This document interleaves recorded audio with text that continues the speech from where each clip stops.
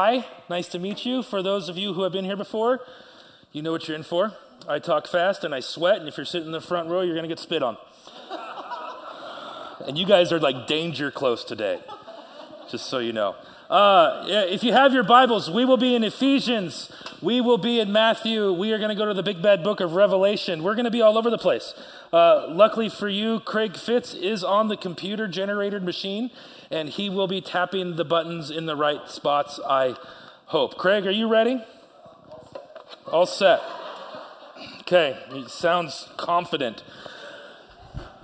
How many of you have those things in your toolbox or around your house that are good for more than one thing?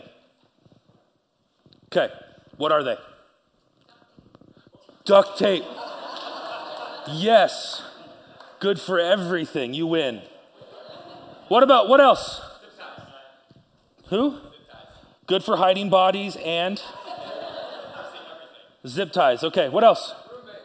Roommates. Debatable. Did I hear something here?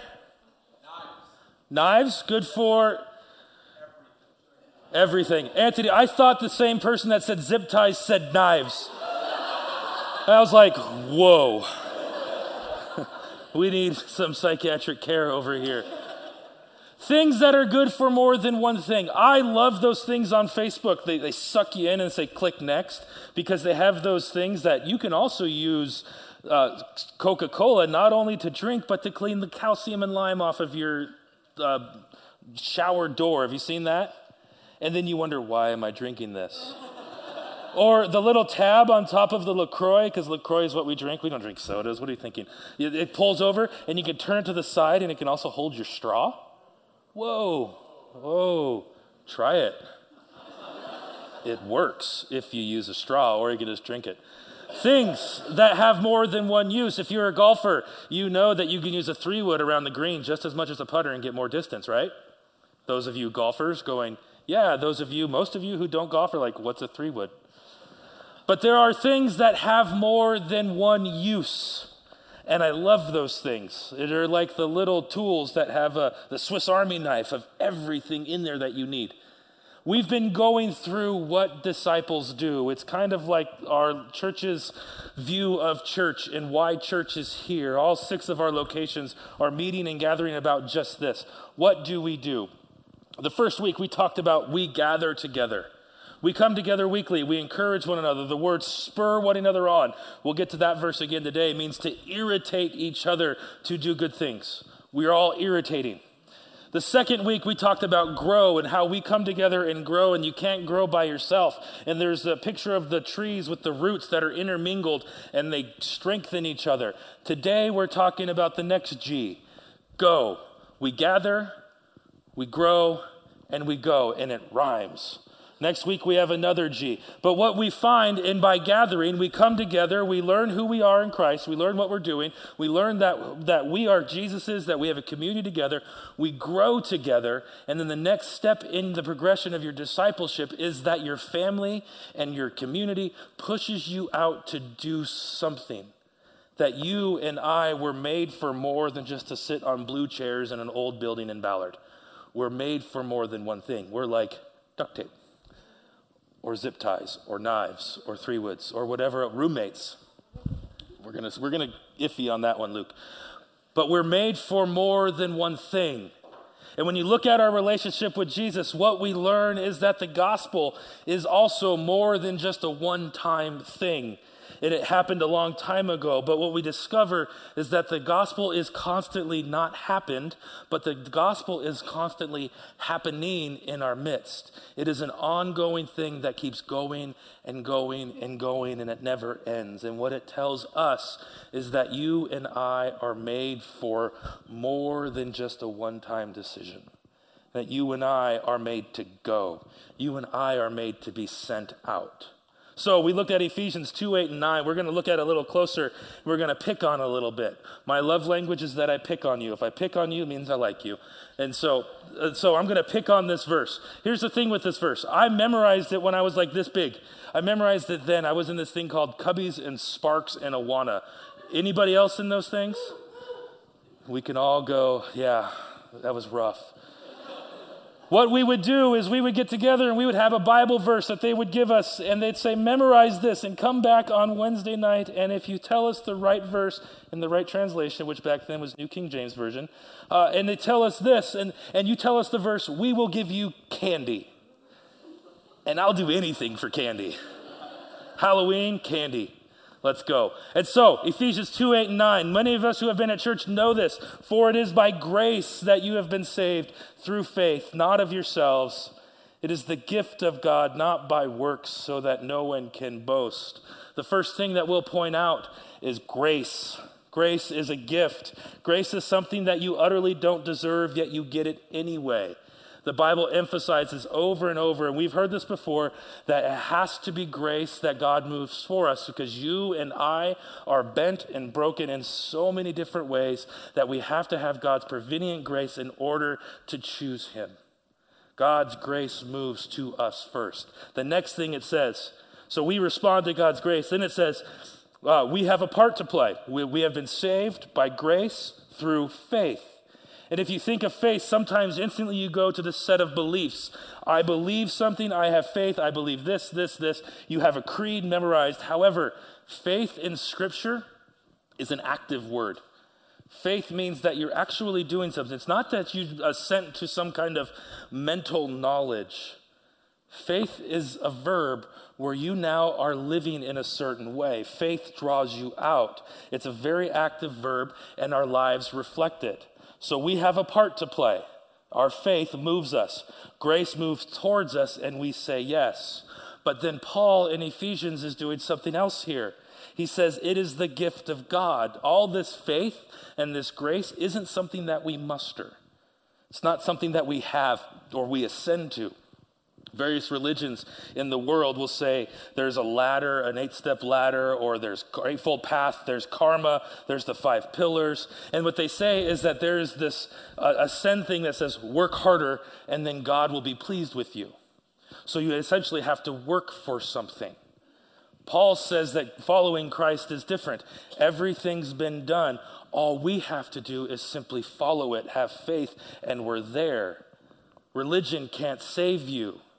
Jesus comes and says to religion, it's not about the religion order, it's about my grace, and you receive it through faith.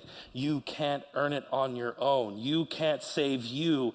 It has to be grace. And so Paul contrasts in Ephesians this works-based thing and then says, no, we have salvation through grace. Now here's the problem that we fall into. We love Ephesians 2, 8, and 9. And we put the period right there at the end of boast because we don't want to brag. It's all God. And we stop there. We suffer as a church, as a Christian body, from something called biblical scripture nearsightedness. Mild to severe based on the commercial. Everything is mild to severe in those pharmaceutical commercials. So we have biblical scripture nearsightedness. We love to take 2 pieces of scripture, lift them from the text, sew them together, put them on our email blast, and say, this is what it means to be saved by grace through faith so that no one can boast. It is the work of God. And we stop there. And then we take this gospel, and there's a side effect of that biblical scripture nearsightedness. It takes your faith and shrinks it to a one-time event. You become a one-trick pony. All you can do is one thing. And the gospel becomes something that happened in the past. Paul put verse 10 on the back of this thing. Is that part true, that we are saved through faith? Absolutely true. We are saved by grace through faith. We can't do it on our own. But Paul does something here. He adds verse 10. We are saved by grace through faith. And then we are something. We are God's handiwork, created in Christ Jesus to do good works, which God prepared in advance to do. You and I are made for more than just a one-time decision. Do you see it? Grace, faith, handiwork, which is this loaded Greek word poema, which means you are a bundle of personality, you are a bundle of gifts, you are a bundle of talents, and there's things that you are specifically wired to do. That is a huge fly right there. You and I are wired to do. It just buzzed the tower and I felt its wind. But there are things that you and I are wired to do based on who you are, God's handiwork, in order to do good things. This is a challenge to us that you and I are certainly more than just a one-time decision. We were created to do good. We are a work of art. We read verses 8 and 9 and we stop there, and then we find ourselves paralyzed. Okay, I made this decision. And then you start hearing this question come up in Christian circles. Maybe you've said it yourself. But what am I called to do? What do I do now? It's because we've stopped at the end of verse 9. And we stop seeing ourselves as you are empowered and pushed to do more than just that. Here's what the Bible says. Or here's what the Bible rather doesn't say. It doesn't say that you can make a one-time decision when you were 5 years old and then live the rest of your life in a chair and never do anything and be just fine. The Bible says that your belief, your faith should pick you up and carry you off to do good works. Why?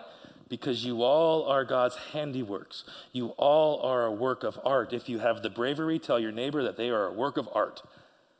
You can do it. You are a work of art. You're a work of art.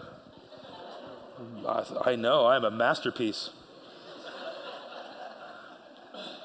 We are created for something. And what happens is you and I, mostly me, don't get this.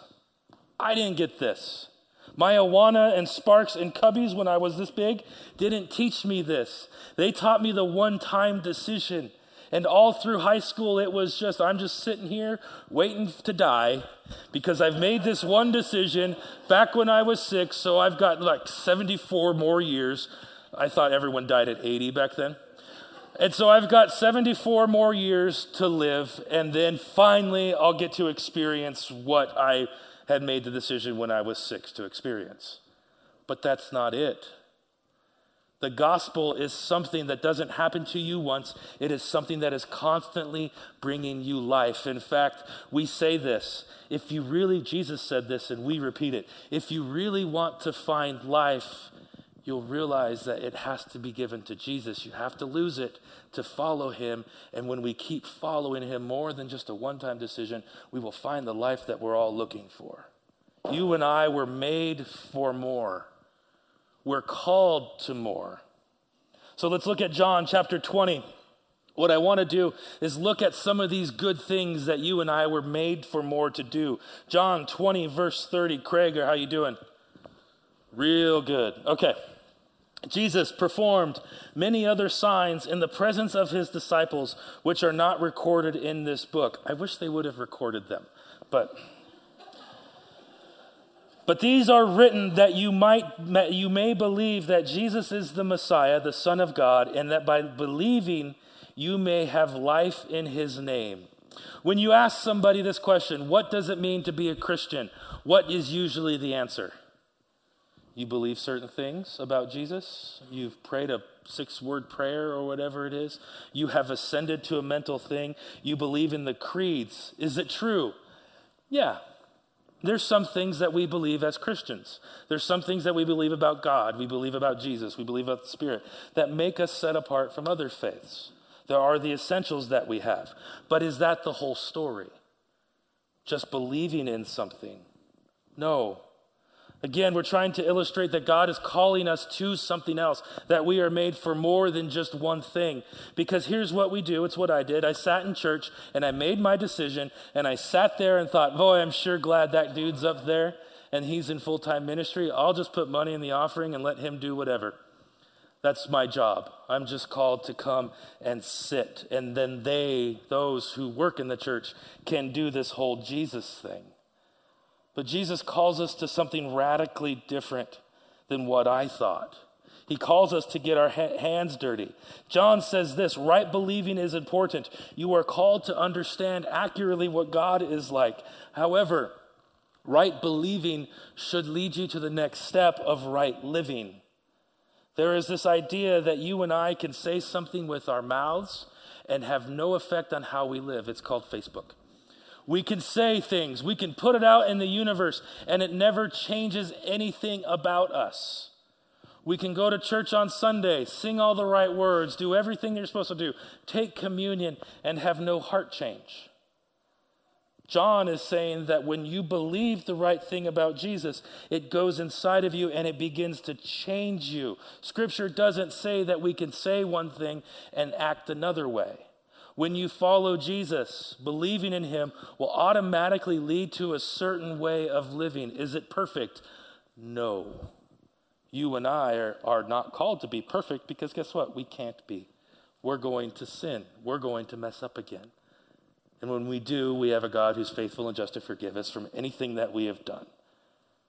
Are we called to be guilty? No, it's not called to be guilt. We're not called to always feel bad about something we've done. We getting it? We're called to do more. We're called to live a certain way. Matthew 5 says it this way in verse 16. And there's more to this than what's going to be on the screen, so I'll read it and then you'll catch up to me. Matthew 5 says this in verse 14. You are a light of the world. A city on a hill cannot be hidden. Neither do people light a lamp and put it under a bowl. Instead, they put it on its stand and it gives light to everyone in the house. In the same way, let your light shine before men that they may see your good deeds and praise your Father in heaven. How many of you turn on a light and then instantly put it out? No, that's not what you do with the light. You don't cover it. It's made to allow things to be seen. Jesus is talking about our faith and our lives. We're not called just to believe one time and go away. Our lives then start reflecting the things that we believe and the things that we believe to be right. And our lives begin reflecting Christ. Why? So that the people around us will be able to see what we're doing, see how you live, and then glorify God because of them. Evangelism is what this means. And evangelism for a lot of us sounds like some kind of disorder, right? It sounds like we're talking about political speak. But evangelism was a word before the politics took it over that meant simply living your life, telling people the good news. It's always and whenever I heard evangelism when I was little, it was always with this bridge analogy, right? It was always this. There's sinful, evil Brad. Okay? Kind of easy to picture. Sinful, evil Brad over here. Then there was a huge chasm, a big divide, and then there was perfect Jesus. This was evangelism to me. Then there was a cross, and usually the youth pastors would tear a piece of paper and it would make a cross, and it would make a bridge to cross the great divide. Some of you know that song. There was now a cross to get me across the great divide as a bridge. That was evangelism.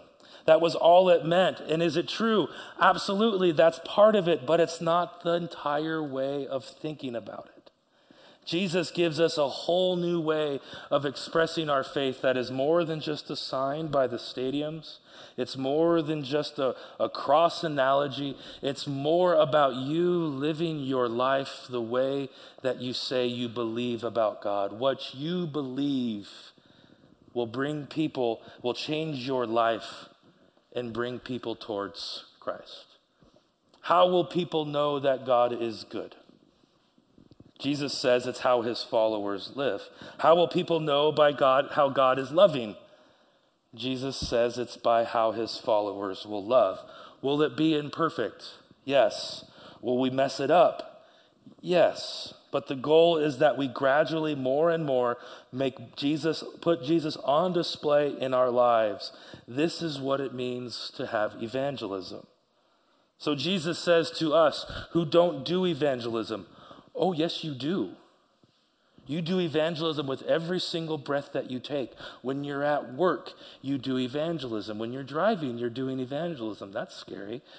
When your team is losing and you're throwing things at the television, you do evangelism. Anything that you do, you are sharing the gospel. We speak the gospel. We've convinced ourselves that we only share the gospel by how we live, but there's a lot more than how you live. Sometimes you need to open your mouth. We're afraid to say Jesus' name anywhere in public, but we'll claim every other name. We'll say every other name, but we won't say Jesus' name because it's hard for us. We're afraid of what the flack might be. But if you live what Jesus says, and people see that God is loving through your actions, people see that God cares through your actions, it'd be very easy to say the name of Jesus because your life has lived a story that glorifies him and shows that he is different than what people expected. It will be imperfect. Jesus calls us instead to live a life out loud for him. And many of us find ways to wiggle out of it.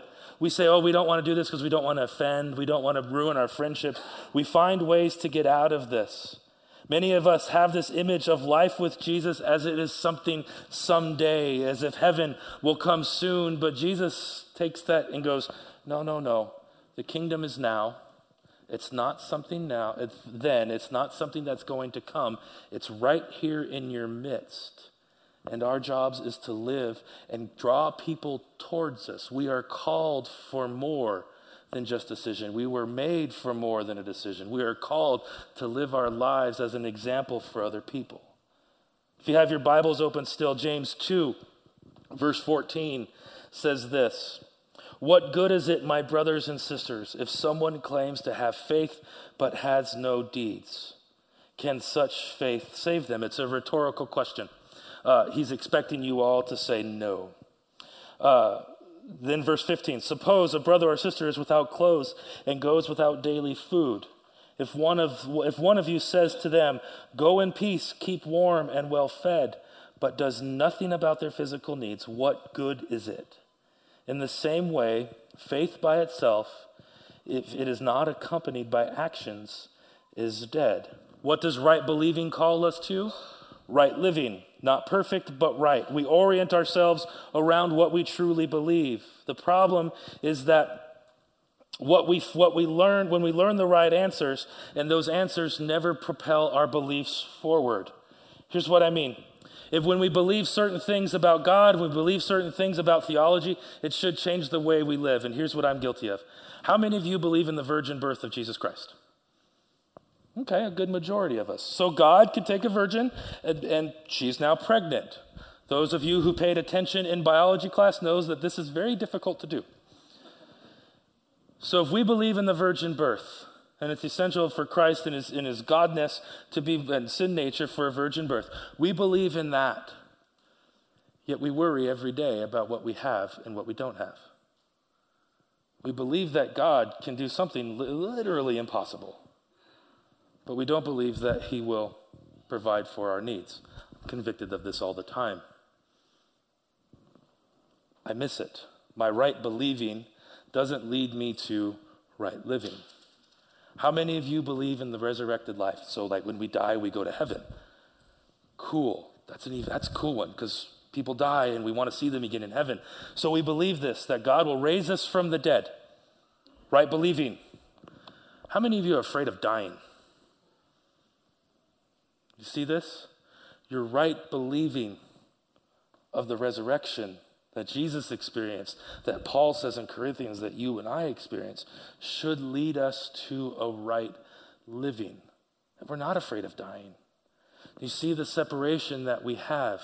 What you believe about Christ should propel you forward and change the way you live. This is all that going means. When we believe Christ, when we're gathered together, when we grow together, the next step is that it changes the way you go. It changes the way you live. We all then become, for lack of better term, an evangelist. We tell people about this good news. We tell people about how we live our lives. Jesus, Paul are all saying the same thing. How you live matters. Revelation. This will be fun. Revelation. Jesus, John is writing this and he's telling the story in the first half of the book about these literal churches that were in existence. And John is seeing this picture of Jesus visiting these churches. And there's one phrase that shows up every single time. Here's it is. Revelation 2:2. I'm going to read with you. Craig. I know your deeds, your hard work, and your perseverance. Next slide. It's Revelation 2:19. I know your deeds, your love, your faith, your service, and perseverance. Next one. To the angel of the church of Sardis, write, these are the words of him who holds the 7 spirits of God and the 7 stars. I know your deeds. You have a reputation of being alive, but you're dead. Ouch. Next one. I know your deeds. See, I have placed before you an open door that no one can shut. One more, 3:15. I know your deeds, that you are neither hot or you're neither cold nor hot, and I wish you were either one or the other. Do you see a repeated phrase that happens there? Does he come to the church in Laodicea and Philadelphia and says, hey, I've read your doctrinal statement and it's quite impressive. I've read what you believe about this issue and it's great, well done. No. The first thing that Jesus says is, I know your deeds. I see what you're doing. I know what you did last summer. That's bad. Is he concerned about other things? Is he concerned about what you believe and how you word your No. He's concerned about the deeds. He says, I know what you've done. You have a reputation of being alive, but you're actually dead. Those are words you never want Jesus to say to you. I know what you're doing. Paul says this, you've been brought into a family. You have been saved by grace through faith. Now you have stuff to do. You have a lot of work sitting in front of you. You are called to something more. You were made for more. A couple weeks ago, we camped out on this verse. We're going to visit it again in Hebrews chapter 10, verse 23. Let us hold unswervingly to the hope that we profess, for he who promised is faithful, and let us consider how we may spur one another on towards love and what? Good deeds. We spur one another on. We push each other towards the next step. Love and good things. Do you see that you're saved for more than just being saved? I hear the word good deeds and I instantly think of the movie Up, where that little boy is having to do all of his good things in order to win a merit badge. But that's not what we say or what we should believe when we hear these things. You are saved to do good things. It's not that you have to do good things in order to be saved. You are saved so that you can actually go out and do the things that are set in front of you. What this is talking about is this radical reorientation of your life. That it's not meant just to serve you, it's meant to serve other people.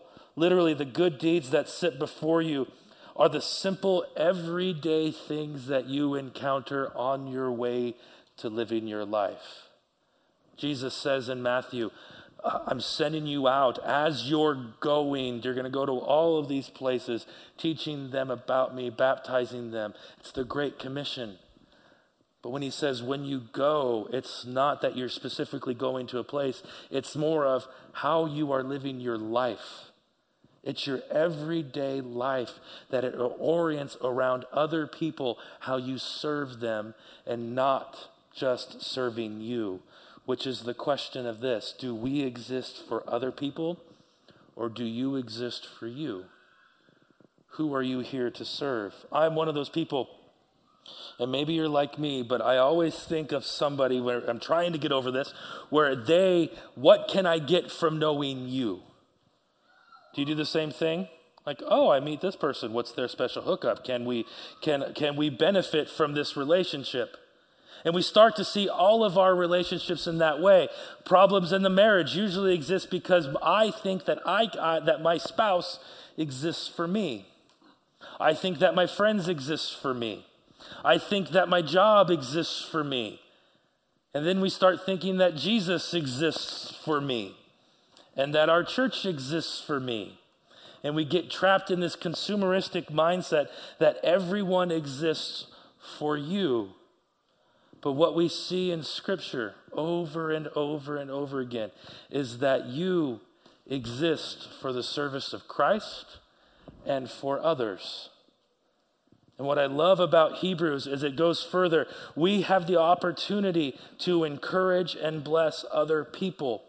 And it says to spur one another on, because you and I can get so trapped in that life that we get complacent and we start to live this self-centered lifestyle where everything revolves around us. It's called the bradocentric universe. Everything revolves around me, when reality, it revolves around Jesus, and we are sent out to do good deeds. Paul says this, or what Paul is saying and what Jesus says, is that we now exist for something much larger than ourselves. So here's what following Jesus means. It means that we are surrendering all of our entitlements. You and I think that we're entitled to health. Doesn't say that. You and I think that we're entitled to be married. We're not. You and I think that we're entitled to be successful, that we're entitled to fill every single dream on our bucket list, and we're not. Following Christ means that all of a sudden we come to him and say, I'm entitled to follow you, to be just like Jesus in every single step along the way. Jesus found himself on a cross, and somehow we think that following him becomes about us, and we'll never have to put ourselves on a cross. Jesus says, come to me and you'll lose your life, but in losing it, you'll find it. The goal of Jesus is not to be more comfortable. The goal of Jesus is Jesus and what he calls you to. It means we surrender our entitlements. It means that our gifts, our talents, our sexuality, our cars, our jobs, our money, our dreams, our children, everything is at Jesus' disposal. It means that we can no longer live in our self-centered universe. It becomes Christ-centered universe. And saying yes to him doesn't mean that I just get my sins forgiven. It means that you and I are sent out on his disposal. And that's the end of it. We are sent. That my calling, our calling, isn't just a job. It's a radical new way of looking at it. And the temptation that we have is we think our calling exists for us. But our calling is something bigger. Wherever you find yourselves, there is your calling. And we're trapped in this universe that says everything's for us, and we don't see the difference. Which leads to the question of this: do fish know that they're wet? Do they? You can answer back. No. Fish don't know they're wet. Why?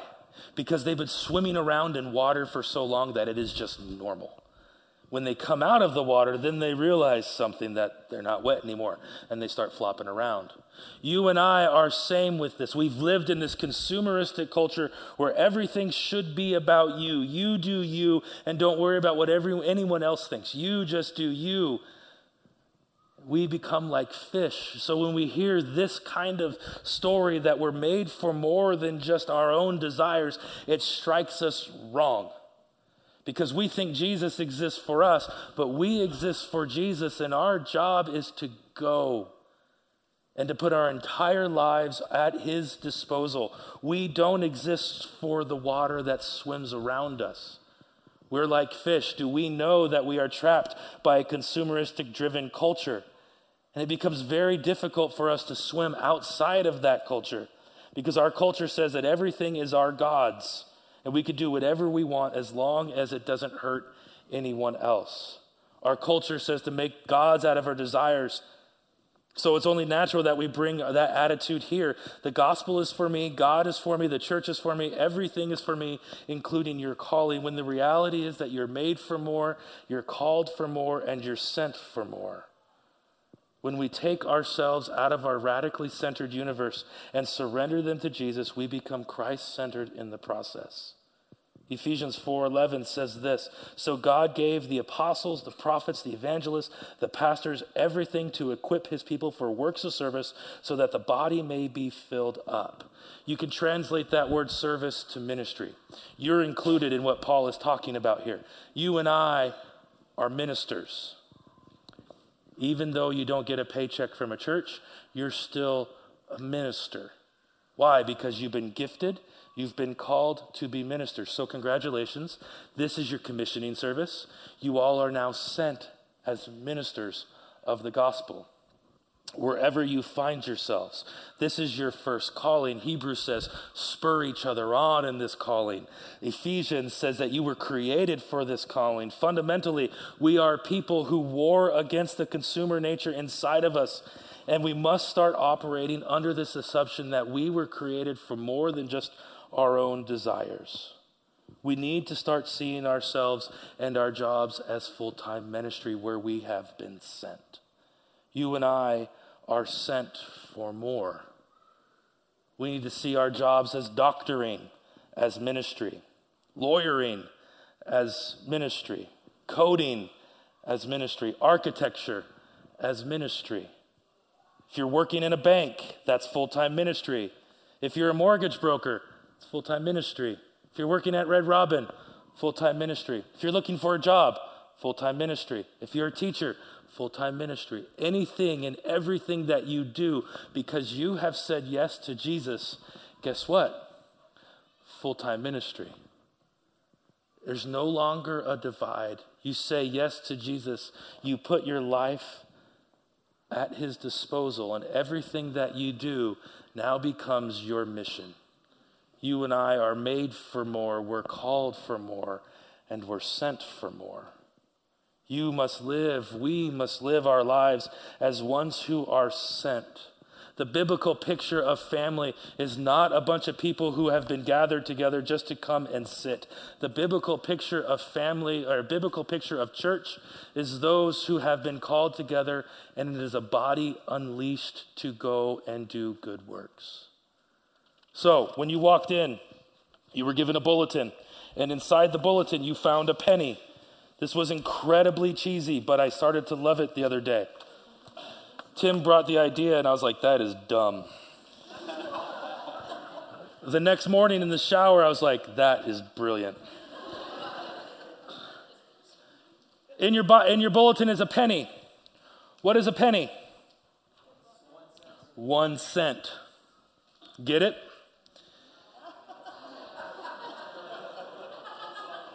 It's a slow burn.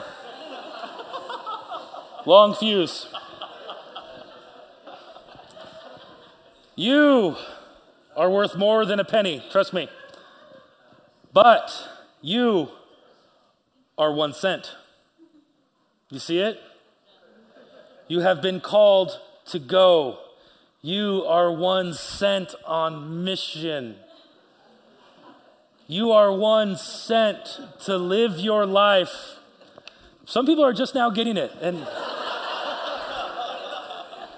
it's impressive. If I keep saying it, you'll get it more. 1 cent to live your life so that people can see how good your God is. 1 cent to live your life to see that God cares about those who are marginalized. 1 cent to live your life so people can see that God is loving and caring and not this cosmic killjoy for people.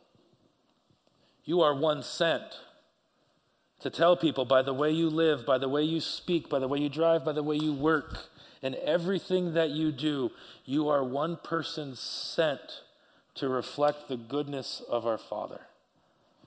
Whether you're raising kids, and whether you're working in the high-rises downtown, or whether you are doing construction, whatever your hand finds yourself to do, Colossians says we do it as people who are sent. You are 1 cent. So I don't know what you do with this penny. I have a whole ashtray of them. So I am 1 cent. That's even worse. Maybe you put this somewhere in your wallet. If you have a drill bit, maybe you drill a hole in it. It's only worth a penny. Yeah.